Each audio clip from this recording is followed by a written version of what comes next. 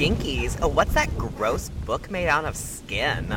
It's not a book, it's a tome made out of skin. Ew. What's it say? Behold the collected apocrypha of Stacy Ponder, the writer for Final Girl. And Anthony Hudson, the programmer for Queer Horror. And together they are... Oh my god! Don't read it out loud! Don't read it out Gaylords of Darkness!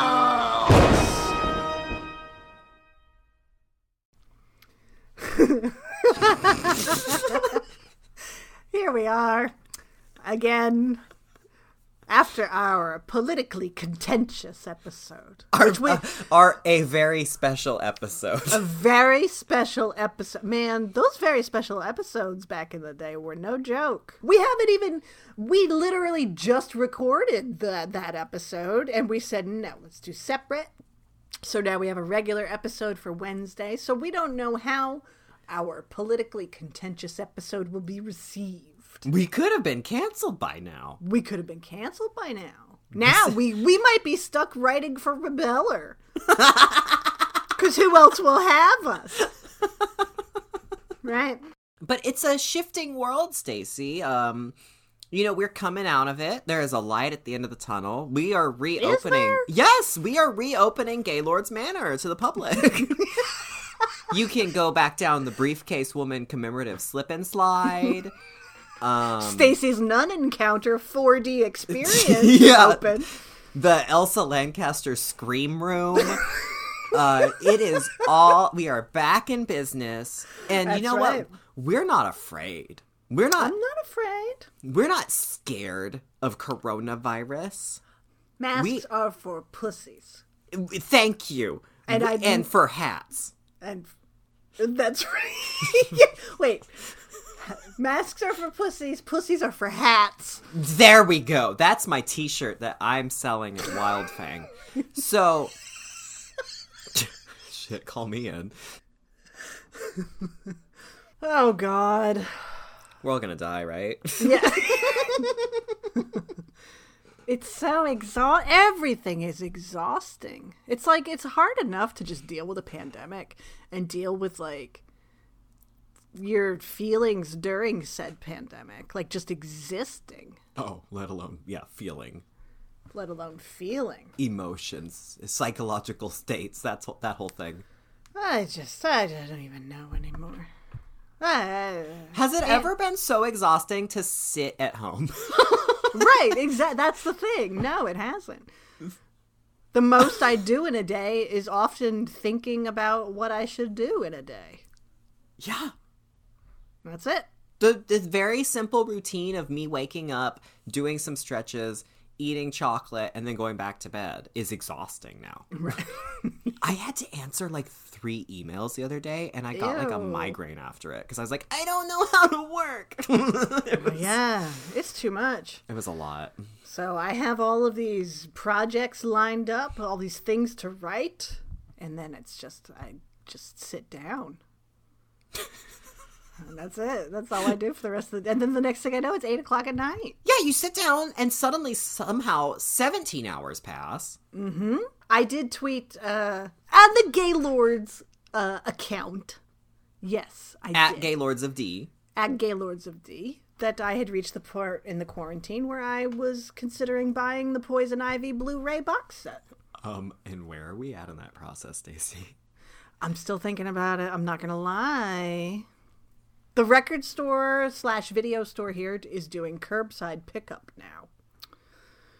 And they have said Blu-ray box set. Oh, Stacey, I think... I mean, first of all, who doesn't love an erotic thriller? Never mind a box set of 4 of them. But am I going to, like, trudge all the way down there and buy it and then trudge all the way home and then open it and then immediately say to myself, why did I buy this? What have I done? Now I'm saddled with this because I can't trade anything in because the stores aren't open.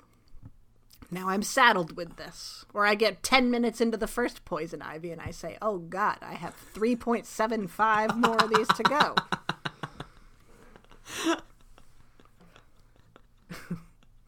This is life in Corona time. Just think of it as like a souvenir from the awful now. Oh, that could be. And besides, look at the beautiful content you would have just right at your fingertips, just waiting, just at your any beckon. You would have I know. Drew Barrymore, right? Yeah. And then you have Alyssa Milano. Uh-huh. And then you have who are the other ones? Jamie Presley. Jamie motherfucking Presley? And then the made-for-TV one. What's the made-for-TV one? I don't know. It's the fourth one is a Lifetime movie. Is it like The Omen and they shake it up and this time it's Poison Boivy? I wish. That'd be no, great. It's just another Ivy. Just this slutty little twink shows up to the house. That'd be amazing. Well, here's the problem is that, like, I do say, well, it'd be great to pick it up at the store and it would be an excuse to walk across town, etc., etc.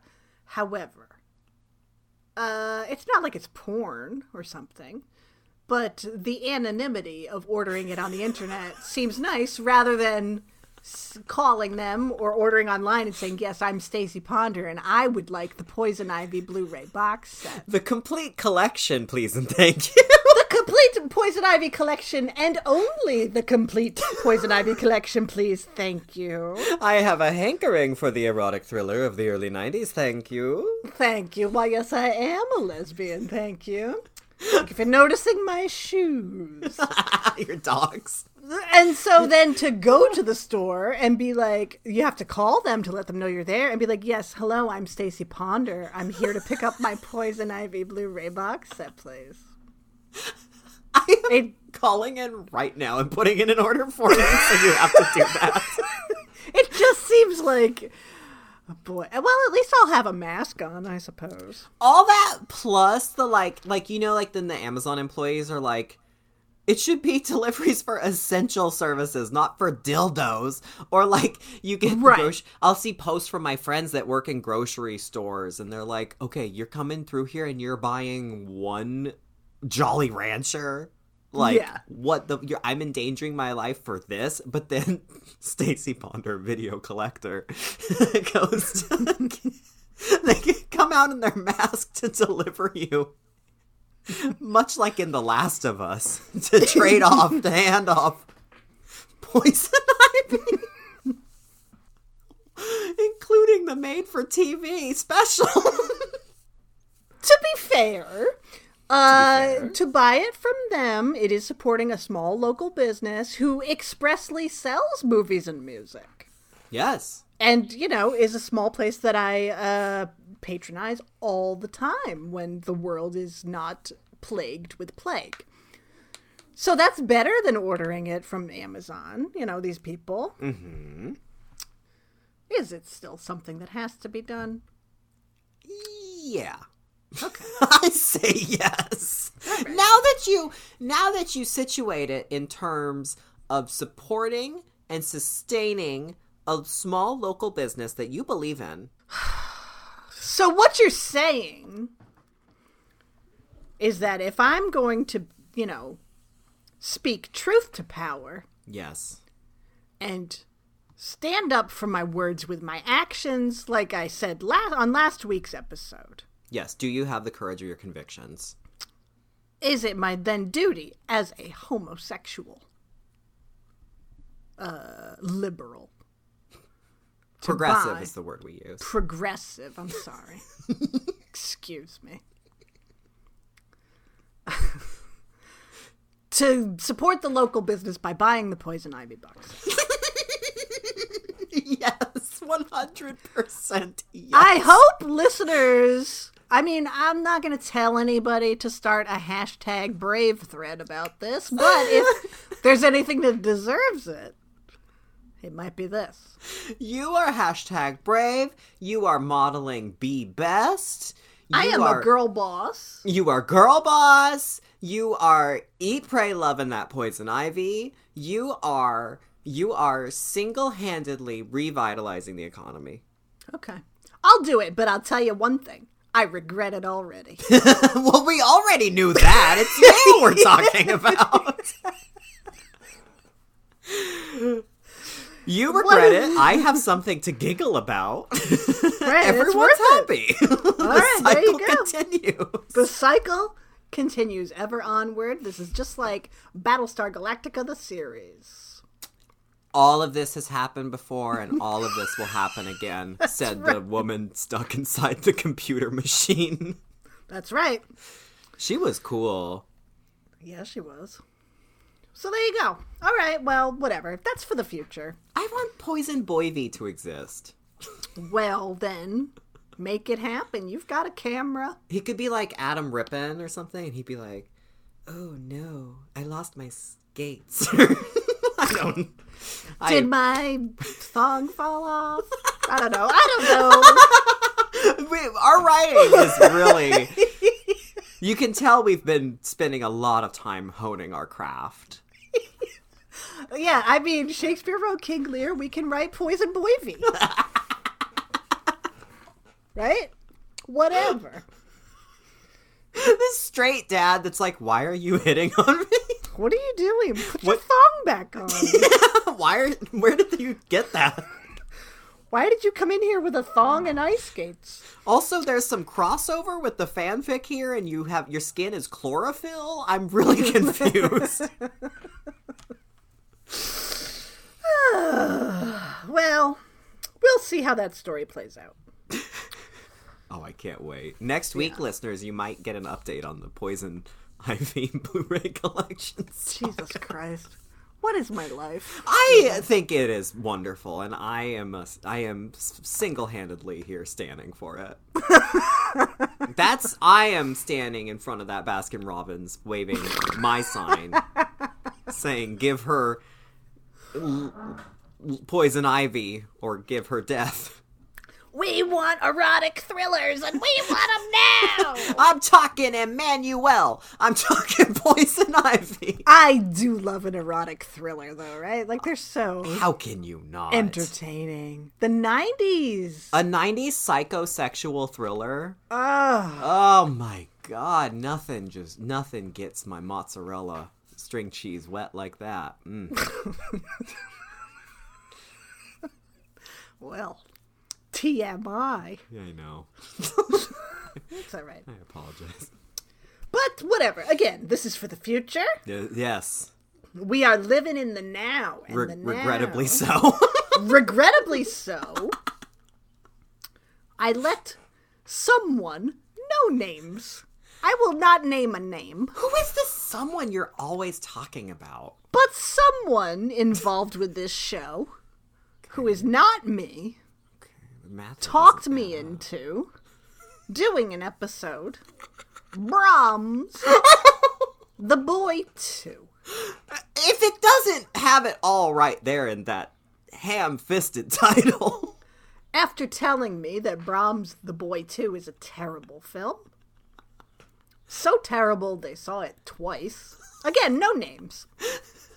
Well, they saw it in theaters and then purchased the meekly priced $9.99 digital component. I don't know who that is, of course. Yeah. Well, I also bought it on digital for this. Oh, you did? Well, here's the thing. Despite the hundreds of thousands of Blu-rays and DVDs I have and VHS tapes I have in my home, despite the hundreds of thousands of streaming services I have subscribed to since COVID-19 was born, we're going to do Brahms the Boy 2, which I have to rent. Also, it should be said, despite all those things that we both own and subscribe to, I also just keep buying things.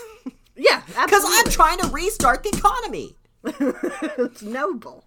But then I went to rent Brahms the Boy 2 digitally, and it was $5, and to own it was $10. And I said to myself, perhaps this will be something that I will have to watch again in the future. If I write something about it, I might as well spend the extra $5. Yeah, there you go.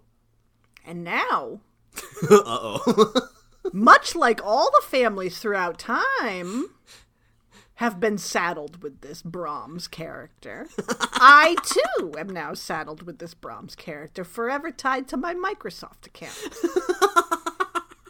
It's just going to haunt your purchase history. It's going to haunt my purchase history. It's like that when Apple put the U2 album on the iTunes that we all had to download every time. And anytime you sync your iTunes, it's like, do you want the U2 album? And I'm like, no, stop it.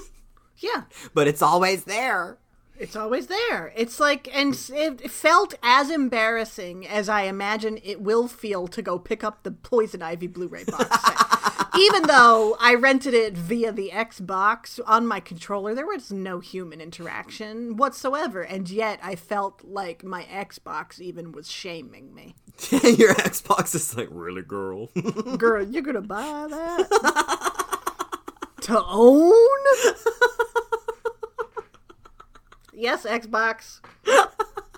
Don't look at me like that. Which is actually full-on lifted dialogue straight from real life.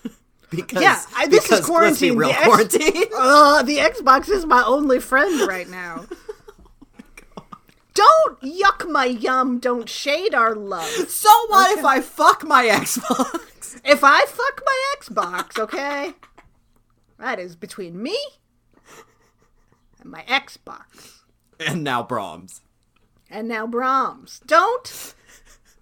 Don't look down on our thruple. All right? How did you Desperate times. What do you think's going to happen when Annabelle finds out? She's gonna. She always works her way in. I know. She's the cause of all this. I tell you, listeners, Annabelle is the reason we are suffering through this plague right now. She is ground zero. She's ground zero. Why? Because Women with Guts was like 4 months away, and I was starting to think about my lecture, my presentation, and I said, ugh, I don't want to have to watch those movies. I don't want to have to watch them again to prepare for this, but I must.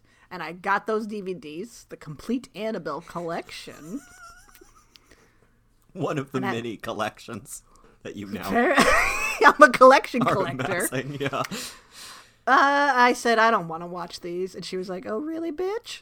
And the next thing you know, COVID-19 arrives. No Women with Guts. I'm saddled with the Annabelle collection. So, blame her. She's very powerful. If you trace it back even further, it could even go back to you flying on an airplane when a pandemic was just about to begin. And began where? True. In the Pacific Northwest. You flew to the Pacific Northwest to see me play Annabelle. That's true. And then maybe you brought something back, and then maybe it destroyed New York City and the entire United States. I mean, I did go out there to see specifically you as Annabelle, and after I came back, if you look at our episode history, in the throes of the grip, I was very sick for like 6 weeks after that trip. So listen, Annabelle, she digs deep. She patient zero, baby. It was a mistake acknowledging that, though. And even here, we're talking about Brahms, but that fucking Annabelle still always finds her way in. Well, I did think to myself while watching Brahms the Boy 2 that, oh, well, he does more than she does. But all he does is, like, turn his head. And then he'll occasionally look at the camera. Yeah, all he does is look at things, but that's more than she does, so... At least we'll get into that. We'll get into the Annabelle-Brahms dichotomy because it is rich. Yeah. Oh, it's very rich. It's rich terrain. Rich. Just richly waiting to be fracked. Oh, God. You say to yourself, Brahms the Boy 2, huh? Have you seen the first movie? It was a wall person. The doll was not evil at all. Spoiler alert, Stacey Ponder! Well, I mean, we did expressly say that and situate it behind a spoiler alert wall in a previous episode. right. When we talked about our reactions to seeing the Brahm the Boy 2 trailer. Yeah. As is our place as internet people. We talk about our reactions to media. We unbox them. We unbox them. But yeah, it's... The first movie, like, I think we were both surprised, right? Like, it's a good movie. I love the first one. I think it's fun. I went in expecting an evil doll movie. I got so much more. and I had a really great time with it. Yeah. I really liked that movie. You get like 3/4 of an evil doll movie, and then you get like fucking creepy ass wall person straight out of the Pact era, which I love the Pact, and this like kind of followed some similar cues. Yeah, there's Hell Knight vibes, and Hell Knight is one of my favorites. Yeah. Brahms was not a mechanic, and nor was Maggie from The Walking Dead, but you get lots of shared vibes. Really surprisingly great film, because when we all saw that trailer, we thought, oh my god, a British haunted doll movie. Mm-hmm. And then you watch and you think, oh my god, I'm watching. Oh, this is kind of creepy. Oh, it's a wall what? And then it's terrifying, and you love it, and you're like, you walk away saying, that was so much better than I thought it was going to be / it truly had any right to be. Yeah. And then along comes the sequel. Despite the fact that Wallperson has been vanquished. Right. 'Tis not the doll. The doll was a red herring. Mm-hmm. 'Twas Wallperson. 'Twas Wall, not doll.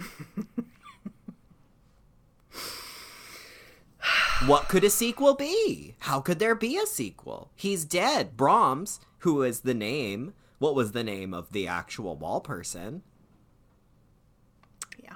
is vanquished.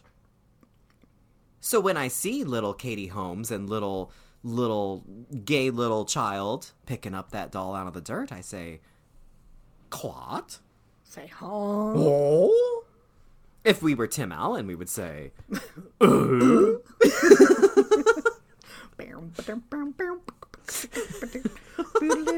always get those conflated with Seinfeld every time. Every time. What was Home Improvement? I don't know. Did they? But I always think that the Seinfeld theme both starts and ends with Tim Allen. It never does, but it fits. Do-do-do-do. Oh my god. Okay, that does work.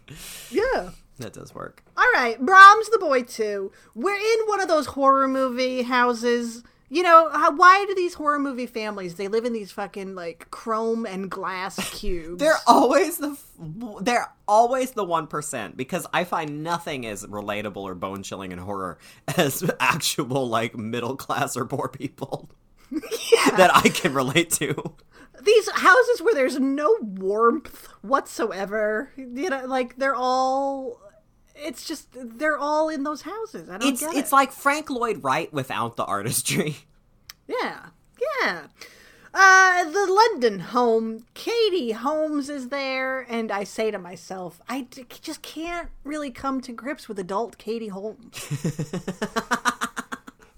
Like, there's something about, like, Michelle Williams, fine. All the other ones from Dawson's Creek, fine. But there's something about Katie Holmes that, like, maybe her face still looks so... like a teenager's face or something, but I just can't accept the fact that she's like 45 and a mother playing mothers. There's something uncanny about it. It is a little shocking, isn't it?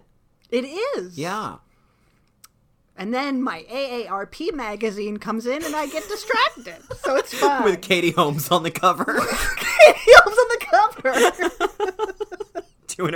She's on her hover round in front of the Grand Canyon. Yeah. So, okay. So there, whatever. She's got a kid. And then, late this at is night, exactly what the screenplay says, by the way. Pretty much. And then late one night, there's a noise in the house, and there are these masked ne'er-do-wells, and they attack her, and it's really traumatic, and she almost dies, and the kid goes into, like, selective mutism, like he turns into Holly Hunter in the piano, and he's got his little pad around his neck, just like she had the chalkboard when she wrote on it, like, the piano is mine. It's mine. And so he writes on it, like, I want more corn or whatever. Just like little kid bullshit. It was potatoes, and he cutely left out the E in potatoes. Thank you very much. Because he's a bad speller. He also adopts the trope of the scribbling child with demented pictures. Scribbling child with demented pictures. Very Alessa Gillespie. Yes, very child from the Ring. Very every child ever. So it's a traumatic time for all of them. The kid's not talking. Katie Holmes is having night terrors. They decide to get away from their chrome palace. Or is it a prison? The modern day panopticon. And they go out to the country to Hillshire Farms, which I know is supposed to be Hillshire, the way the British say it, but I'm sorry, when I saw it in the description of Brahms the Boy 2, I said, really, it's called Hillshire Farms, which is just the way a southern person would say Hillshire Farms, which is known for their smoked meat and cheeses.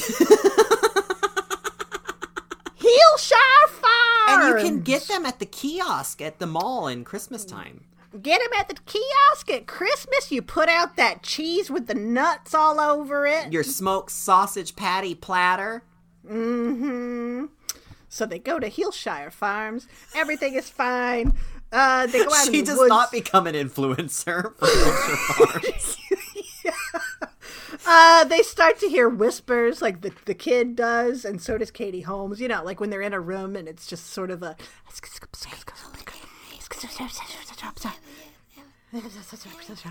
They go for a walk in the woods, and there's a tiny porcelain hand sticking out of the scrub. Always a good sign.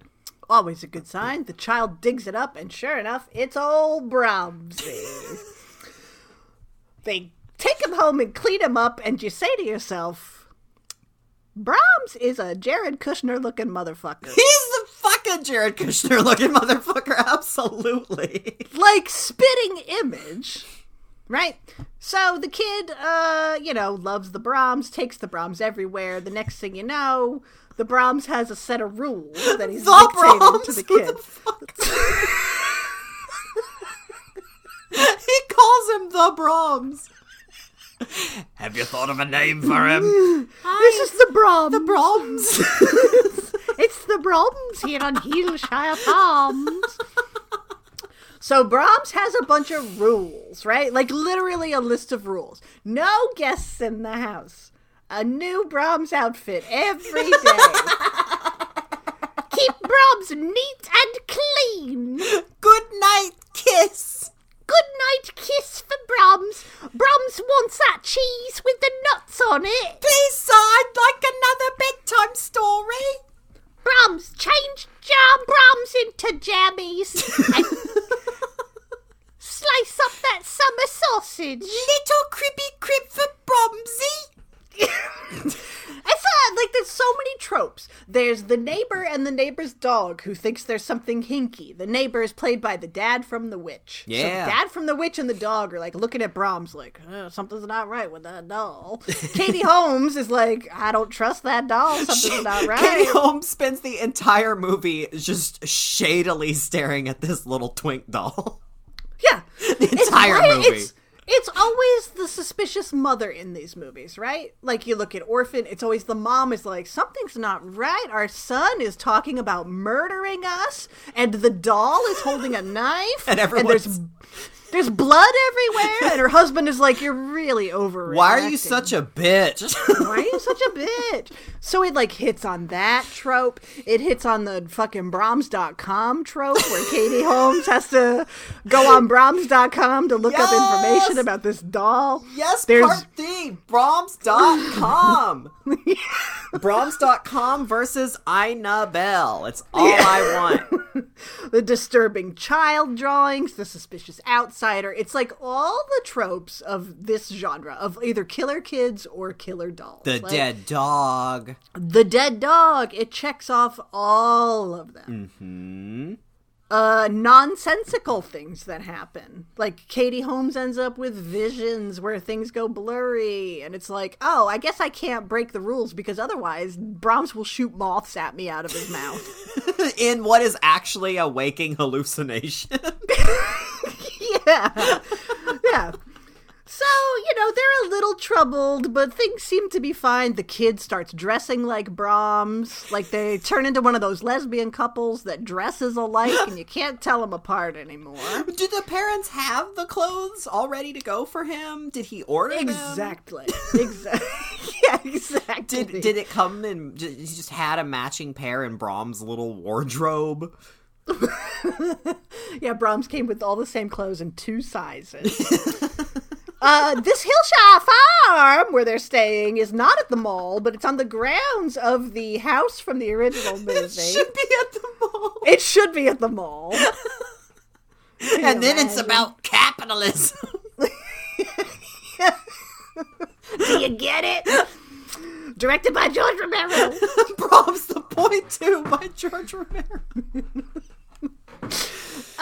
So they go over to the original house. The kid finds a Brahms mask, and it's like really, I mean, it's really like Persona. You know what I mean? It very much is. Like, wow, this really fits in that subgenre of like who's who anymore. Yeah, it's like I can't like tell where one psyche and one id ends, man, and where the other begins, man. Yeah, man. Some family comes to visit. There's an accident where some obnoxious kid falls on a stick. I like that part. I liked it, but it's like, okay, this is all the boxes, but all you're doing is proving to me yet again that the world of the heterosexual is a sick and boring life. Yeah. Like, that's all these movies do is, like, my vagina turns inside out so that, like, no baby will ever escape. My uterus turns to powder and floats away on the wind. Stacey! Goodbye, uterus. Goodbye! Goodbye. Yeah, yeah. It's just like all these movies do is like tell you that this life is so boring. They're straight people. Why do they live in such ugly, boring homes? They live in ugly, boring homes. They don't like each other very much. They don't talk to each other. The kids are always shitty and like homicidal. Yeah, everyone just stares at everyone uncomfortably. There's so much staring in this movie. We get so many shots of Brahms's face, and then Katie Holmes's face, and then Brahms's face, and then Katie Holmes's face. And it's like, just kiss already! Anyway, when they go to the old house, like, and when she goes on Brahms.com, we see Brahms throughout time and how all the families have had this doll, and the child always kills the parents and gets murderous. And there's like, oh, here's the old-timey Victorian newspaper that talks about Brahms. Here's the Penny Dreadful!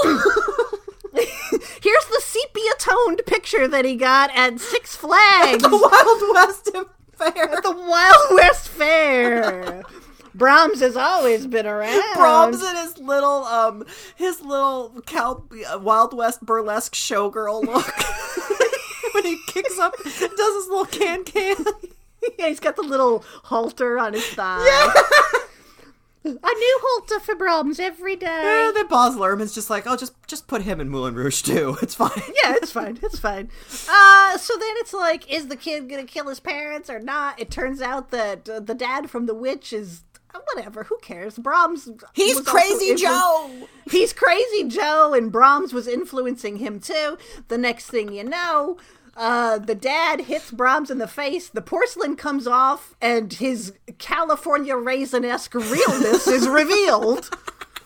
Including an eye hole made out of teeth and a butthole mouth. Is that not a butthole mouth? He has a butthole mouth. It's a full-on butthole mouth.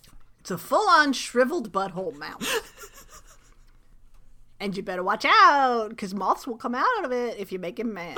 The kid throws Brahms in the fire in the end. You say to yourself, is this a tax shelter movie? Why did I watch this? It's so boring. It hits all the tropes we've seen a million times before, and it is so boring. Nobody dies, except Brahms.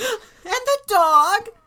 And the dog. No people die. I don't even know if Crazy Joe was dead or not. They don't really go into it. They might have had to throw out that little shitty cousin's shirt after he fell through the spike on his shoulder. They're back in their crystal fucking Fortress of Solitude at the end. They're having dinner. The mom comes in, and the dad... Superman's... Yeah. Yeah.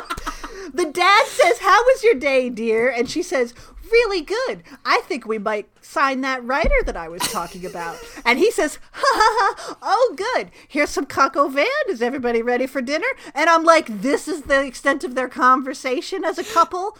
Why? Also, that's the first time we learn anything about her character or what she does is in the last scene of the movie. Yeah. And then the kid goes to bed and puts his Brahms mask on and is like, and that's the end. Brahms, the boy too. I just saved all of you $9.99 and embarrassment in front of your Xboxes. You're welcome. You mean significant others. Your partners. Your I'm sorry. Significant Xbox. Maybe you just have a GameCube. I don't know. Who am I to gender? Who am I to gender your consoles? You're welcome. $9.99. You know what they always said? They said those gays get married. Next thing, people are going to be marrying animals. Next, you know what? If we let the gays get married, the next thing you know, they're going to be fucking their Xboxes. It's going to be console. It's going to be Ataris for days. It's going to be Human Centipede, but with a Nintendo 64. That's right. Oh, this movie was so bad. Was it? It was so boring. Oh, I have to say, here's what I'll say about it. At least, thank God for that 86-minute runtime. And I'll say this because I'm looking at you, Annabelle 3, the 3-hour experience. Literally, Annabelle 3 is 2.5 hours of a whole lot of nothing trying to be Night at the Museum spooky style. At the very least, this gives us 86 minutes and some pitter-patter of feet off screen. It's true. He does move, at least. He moves. There's that great scene when Katie Holmes walks out of the room and the camera moves in front of him. And then he doesn't turn to face where Katie Holmes is. He turns and looks directly at the camera because he breaks the fourth wall. Yeah. And if that's not saying something... That's art. It's art. Thank you. It's art. It's like, it's nuts. Like, who was this movie for besides us, obviously? They got our money. Yes. But it's not scary. Not at all. It doesn't do anything new at all. It just hits, like I said, all the tropes of killer kids, killer dolls, but not in any way that's interesting. It's just pointless. Yeah. It's like, did they all have community service and they had to make this movie? Well, and what's hilarious and so unbelievable is that, especially when you talk about it's pointless, it very much comes across as like just a cash in. Yeah. Which, like, when I saw the trailer the first time and I watched and I said, I gotta see that because those moths shoot out of his mouth at her. I have to see this. I think they're going to try to retcon it and make it a haunted doll story, even though the first one was not that at all. I said to myself, this has to be one of those studio cash-ins where they just hire some filmmaker that made one feature that got some attention and needs the money, so they're just going to give this poor filmmaker... Like, did you ever see The Pact 2? I never saw The Pact 2 because I heard it was terrible. Terrible movie. I reject it. It's not canon. But it is very much... It felt like it was going to be that kind of scenario where The Pact was made by, Nicholas... Yes. guy that I haven't liked one of his movies since, but I love The Pact. It's made by him. So then they get somebody else who maybe could have done a good job, and they just give them a terrible script and have them make the movie. And it's a terrible movie. This time I was like, okay, so that's what this is. It's just a cash and then I look and it's the same filmmakers. Yeah. They made the first movie, which we know is good, and they had a great idea and they found an entry point. Yeah. And then the same filmmaker said, you know what? Money. Yeah, they did not have an idea for this. And I respect that.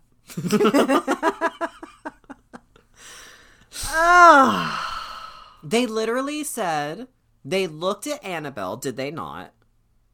And they said, we could have a piece of that pie. Yeah. They said, we got a creepy haunted porcelain doll that doesn't do anything, too. All she does is sit there. Why don't we do that? That's true.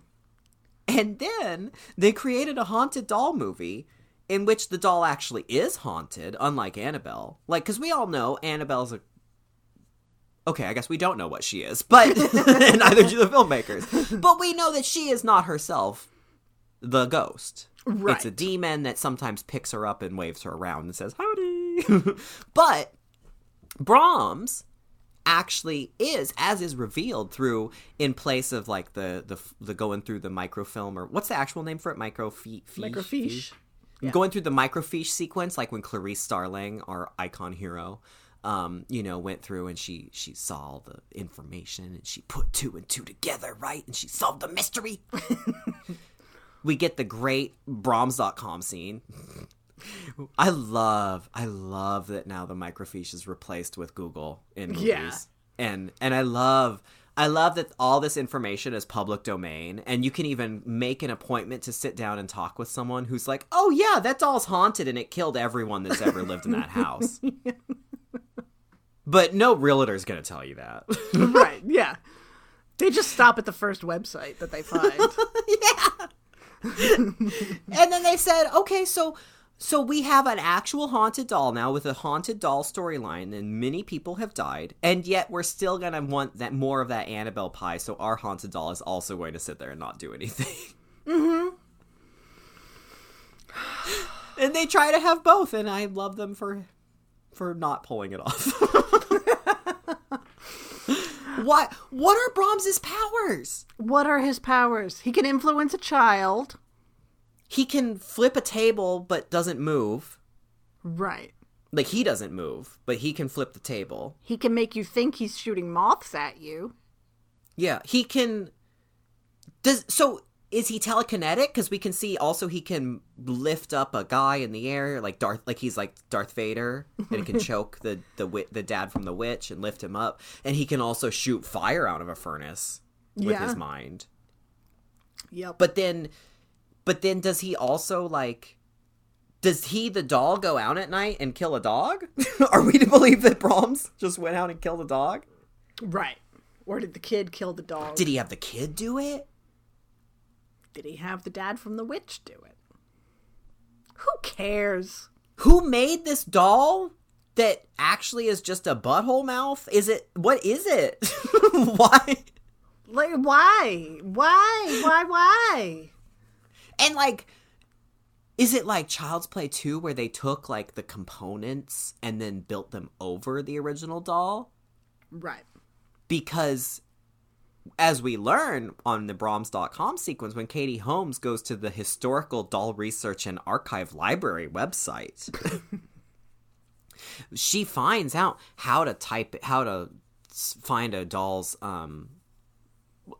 serial number. Yeah, the serial number, like when you buy a gun, and she it's finds like out on its hand, which is it's really hidden. Like, you never, when do you see a doll's hand? Except always. And no Except one's ever every noticed day. the serial number on it. And there is a serial number, and Brahms is registered on this website and is a doll, but they don't actually tell you anything about the doll's history. So it's like... Yeah, and why does this doll with a registered serial number also have a horrible, evil, demonic butthole mouth underneath its porcelain that they made a point of saying this was cracked before and it was fixed? Right. When But- Katie Holmes also busts out her antique doll restoration kit, including her sea sponge and long Q-tip. Long Q-tips. Yeah, that's the thing. It's like, okay, he's registered. You think you're going to get some history, but you just get Brahms through the ages. You get that Six Flags picture. And it's like, it doesn't answer anything. It just shows a pattern. But who is Brahms? We still don't know. Maybe that's to come in Brahms. Boy, oh boy, 3. Oh, Stacy, I just got it. Huh? Who is Brahms? At the end, Brahms... Oh my god, Stacy. At the end, Brahms is the boy, too.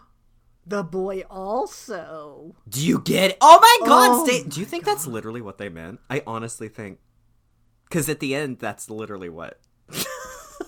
Oh, brother. Did they really mean that with the title? Because I was like, that's a really weird title. Maybe. Brahms is the boy too, Stacy. Oh my god, Brahms is that. I could be Brahms. Brahms could be any one of us. And I am Brahms. I I'm Brahms. Hashtag me Brahms. Do you not love, speaking of that serial number, I just love that sequence when Katie Holmes tries typing in. Well, first, she sneaks into the room, right, with sleeping child, and she sneaks in with her flashlight, and she goes up to Brahms, and she looks at his hand, because she learns on the website it's either on the hand or the foot. She looks at the hand, and when she picks up the hand, Brahms smiles, because he's like, nah, it's not on my hand. So then she looks on the foot and she sees 606H, right? And then she types it into the Google, and then Google says that's not a registered number, and she throws away the paper. But then later, after hearing the stories, towards the end of the movie, she goes back on the website and she takes the paper and she turns it upside down. Mm-hmm. And she realizes that 606H is actually H909. You know what I would have liked? Would have been if she looked at his foot and she was like, oh, okay, the number's 5318008. She's like, oh, no, that doesn't work. And then she turns it upside down and it spells boobies.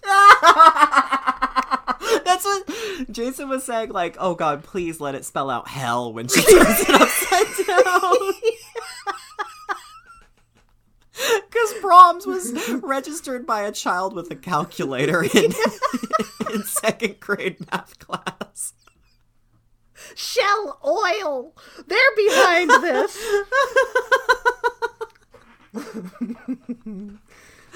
Would have been a better movie. You, Texas Instruments, and your evil doll scheme. Big calculator, you gotta look out for calc.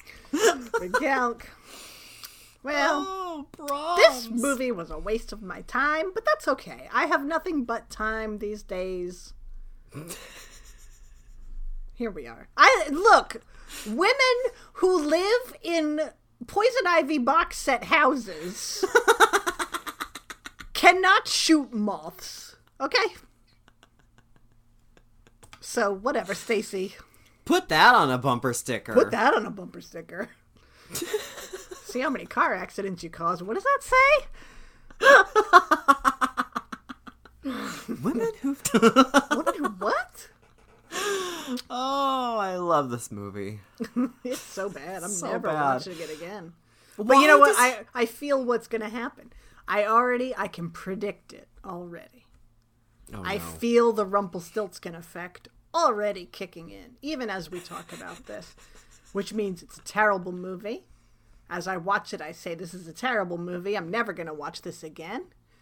And then I talk about it, and I think about it, and I say, Rumpelstiltskin is amazing. It's so good. I have to watch Rumpelstiltskin.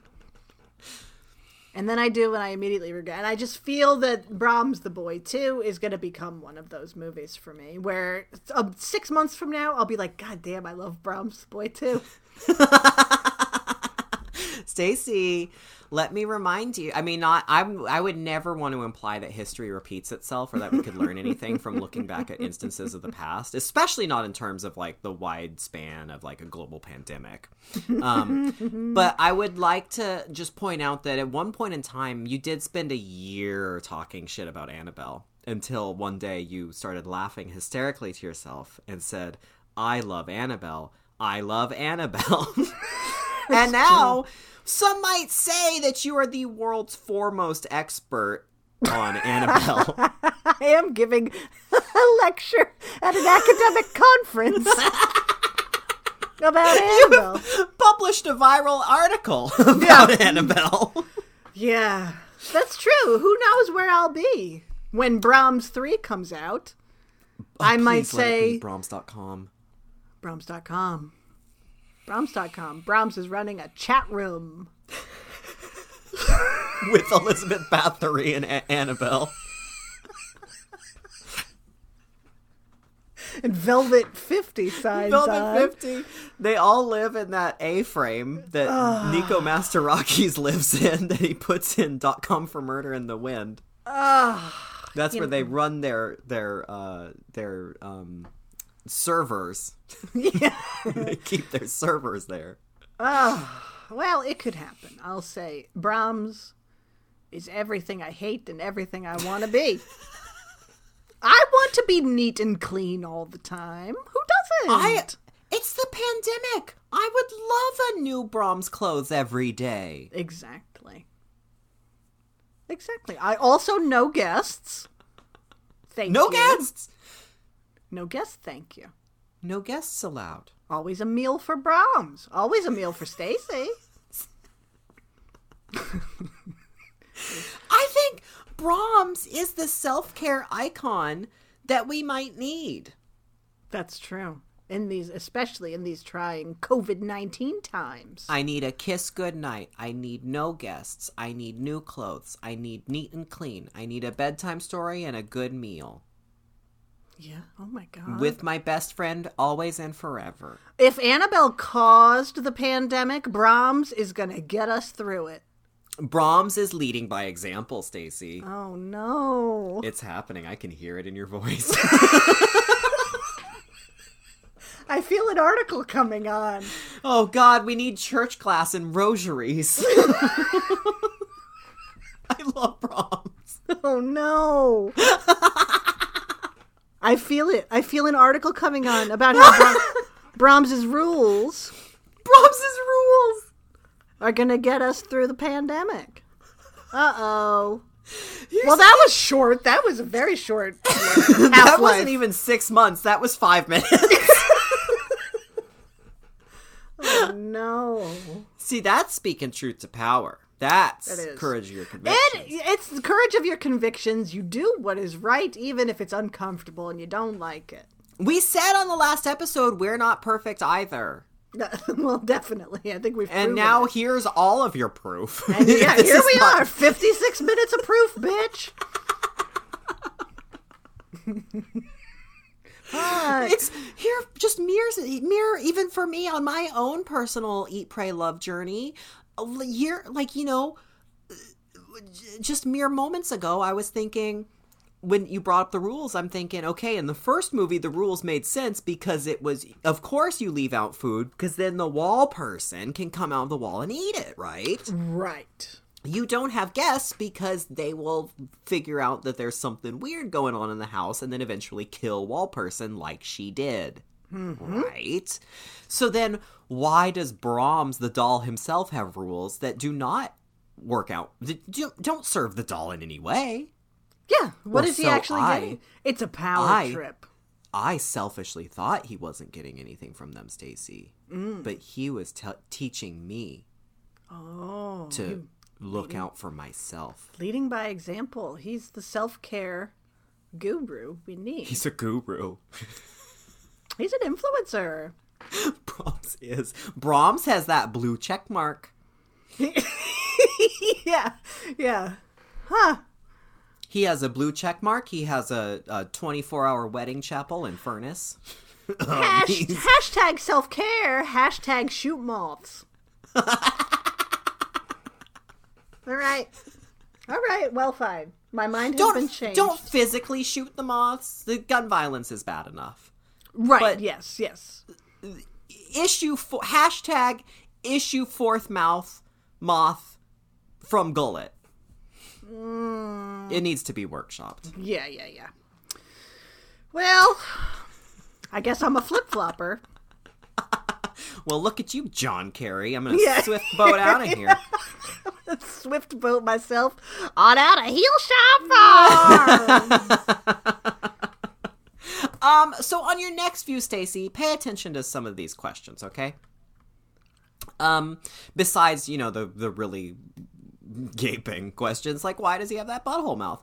Ask yourself questions like, why is the mask that the kid wears at the end CGI on his face?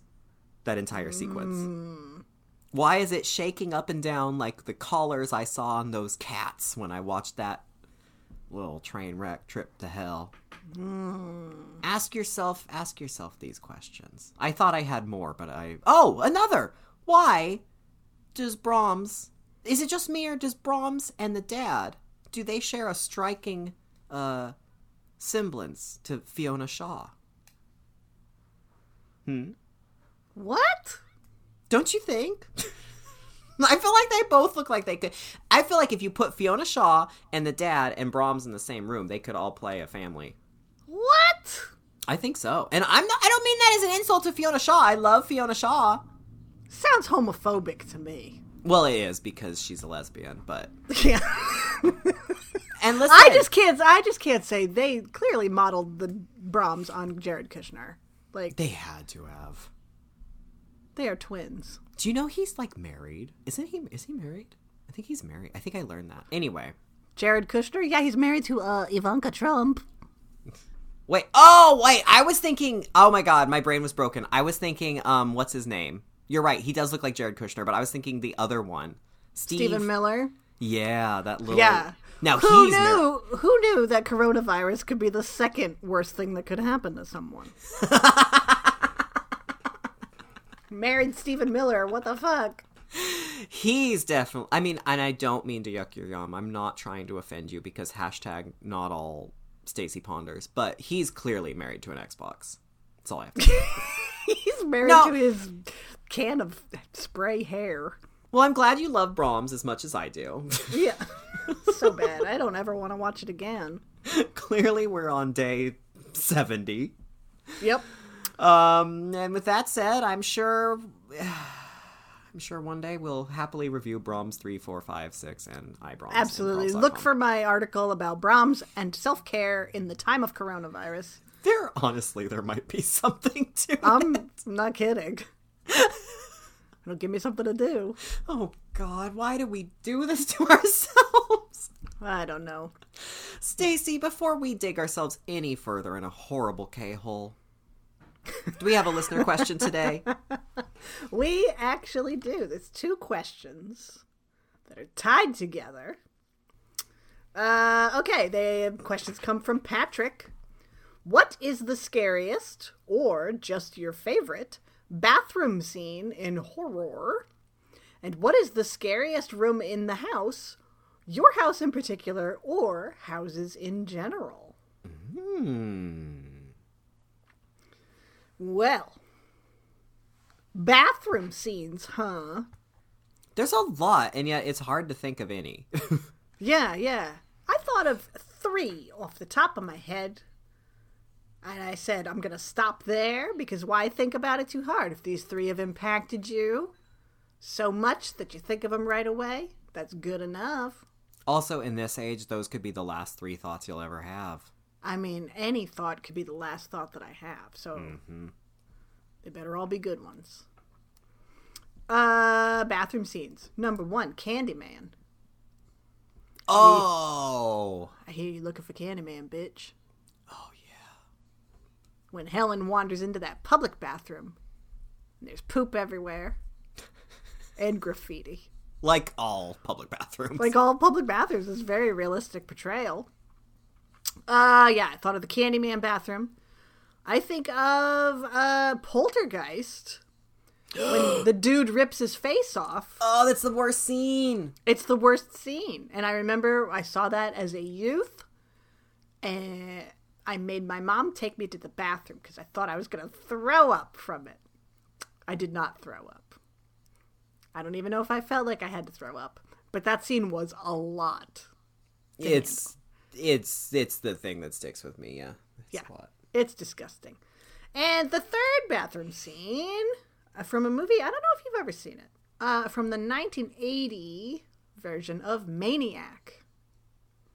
Oh, no, I'm too afraid to watch Maniac because I own the poster, but I'm too scared because it just seems so like it's going to be so scuzzy, grungy, gross. It's incredibly scuzzy, grungy, gross. It's interesting in that you're not, like, the killer hates himself and would like to stop killing but can't stop killing, but he really loathes himself as much as the audience does, and so it's like we're not being asked to identify with him, which I think it's not I mean, yeah, it's like women getting killed and scalped, so there's that. But it isn't glorifying. But it's not glorifying it. But it is still, you're being dragged through the mud with this guy, I guess. You're being dragged through the mud. We do really identify with the victims. Like, they're real people. even when it's like a short thing. It's like, it's an interesting movie in that it could just be written off as wildly misogynist and super violent, but I think its emphasis and point of view in all of this kind of is counter to that. Yeah, so I just read Zombie by Joyce Carol Oates. Mm-hmm. And it was like her kind of like post-Dahmer sort of book. It was really similar to that real life story. And it was that same kind of thing where you're like, oh, this is disgusting, but it's so like, it's pointing light at the problem. Right. Yeah, exactly. But then you also have to wade through the problem to get there. Right. Yeah. So it's an interesting movie to watch. It's like, I appreciate it. I don't know that I'd say that I like it, because I don't know if it's likable. But I do appreciate that film. But there's an incredible sequence where he's like kind of stalking a woman through a subway, and she ends up in the public bathroom in the subway in New York City. And he kills her in there, and it's really terrifying. Oh. Not just because she's in a subway bathroom in New York City, but because it's just a really well executed scene. Also, like, I mean, we're talking about bathrooms, but also subway, like, all subway scenes are so good and creepy. I don't know. Yeah, they're so scary. Yeah, subways are scary as fuck. Like, everything with Subway is so distressing. Yeah, universal terror right there. Subway late at night when you're, like, the only person down there is always scary. Oh, like, my mom and I got lost on the U-Bahn system once in Germany for, like, 3 hours. That was terrifying. Yeah. It was, like, middle of the night. Yeah. So I highly recommend. Do I recommend it? I mean, I highly recommend Maniac if it's something you think you will be able to watch, I guess. Yeah. One day I'll have to watch it. Yeah. Like, I got the friend gave me the poster because the it's an iconic poster. It's so iconic, but even that, but it's like I can hang it up, but then I can be like, oh, even that image itself kind of has that misogyny in it because it's like a gross dude, his bulgy pants, his holding the woman's scalp, the big Bowie knife. Yeah. But it's definitely left its mark on horror. So. Oh yeah, I would like to see what you think. Maybe we should force ourselves to do it. Yeah, I would do that while it's holding definitely my commemorative Brahms doll. Yeah, it's definitely scuzzy. It's got that scuzzy 1980 horror movie grindhouse feel. Yeah. So, there you go. Those are my 3 bathroom picks. Good. Yeah, I mean, I thought of a bunch. I mean, there's the classic. I mean, obviously we have this. My mouth just broke. I just turned into a washing machine on Rinse. But you have the classic shower scene in Psycho, right? We've got, or the more contemporary Robert Zemeckis ripoff of Michelle Pfeiffer in the bathtub in What Lies Beneath. Or we've got, I could only think of bathtub sequences. We've got The Shining. The Shining, we've got Slither, there's so much bathtub material. Yeah, the fucking woman in The Shining. Oh, that might be the scariest one. Yeah. But I would say in the book, for me in the book, it was so much creepier than in the movie. But what I zeroed in on the favorite, because in the question he said scariest / favorite, and I zeroed in on my favorite. And my favorite, goes to, did you ever see ABCs of Death? No. It's really bad, so you did a good job. It's it's like a short, it's one of those anthologies, but it's 20, how many letters are in the alphabet? 24, 26? Do they 26? Change it every year 26. Depending on farmers? So there's, however many letters you said, 28 alphabet letters. 26! So there's 29 shorts for each letter of the alphabet. And each one is a different way someone can die, and they're all just bad. Because it turns out making a short film in like 2 minutes is actually really hard to make something like impactful. But the one that is so good is T is for Toilet, and it's a claymation short made by Lee Hardcastle, and it is so funny to me because ABCs of Death, I mean, not to knock the producers or the filmmakers, there's filmmakers I like that did stuff in there, there's bits that I remember, but they did a contest because they left T open for people to just submit shorts on the internet and could win by vote. Lee Hardcastle, who's this claymation like animator that I really like, he did like bumpers for Adult Swim, and he's been getting more and more work lately. he submitted T is for Toilet, and it won, and it made it in the movie, and it was hilarious to me that is the only genuinely successful short. Right. The thing that just was up for chance. But it's a little kid going to use the bathroom in the middle of the night, and he he imagines a monster, like the toilet turning into a monster, and he's so scared of the toilet. And then one night he finally like summons his strength and gets on the toilet, and then his parents come in and they see him and they're so proud of him because he's using the toilet for the first time. But then like some horrible freak accident happens in that moment, and a shelf falls, and the kid ends up like his head ends up being exploded on the toilet.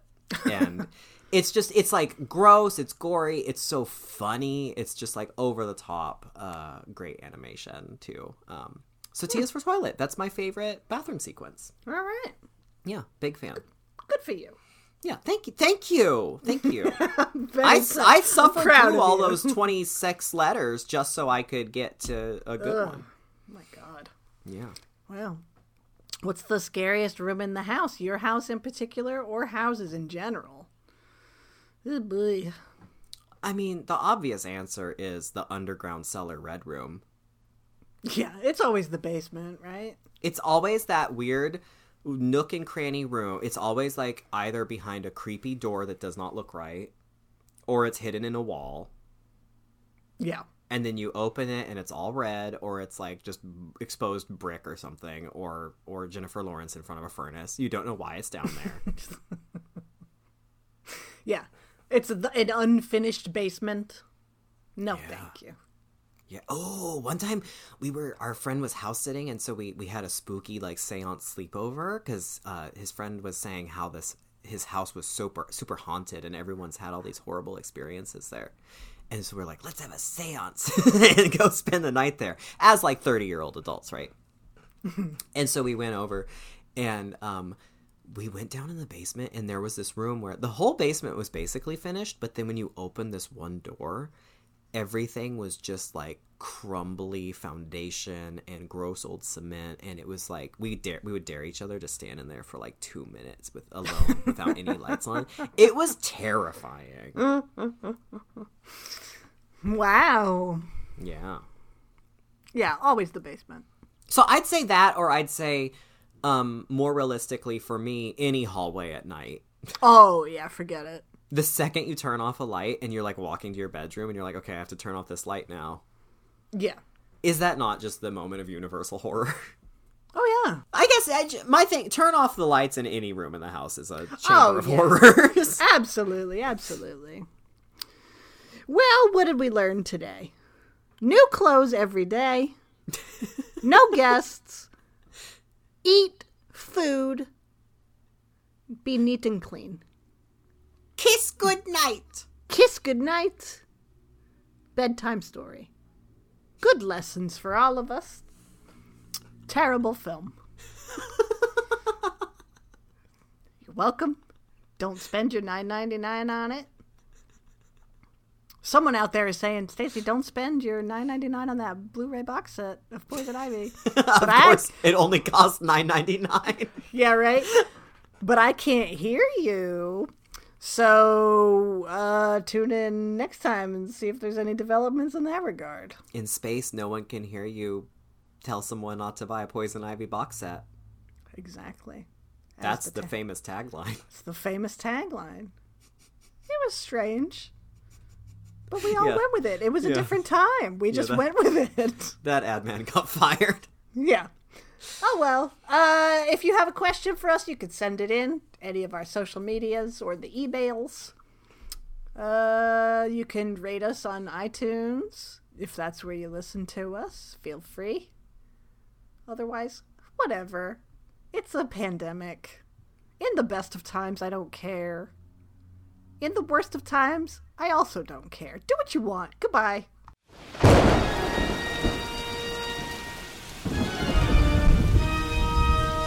Wow, for a haunted tome made out of skin, it's so loosely structured, yet informative. I know, right? Is it over? It's glowing and spinning on its own, so I'm gonna guess yes? Oh my god! Oh my god! Tune in next time for for more Gaylords of Darkness!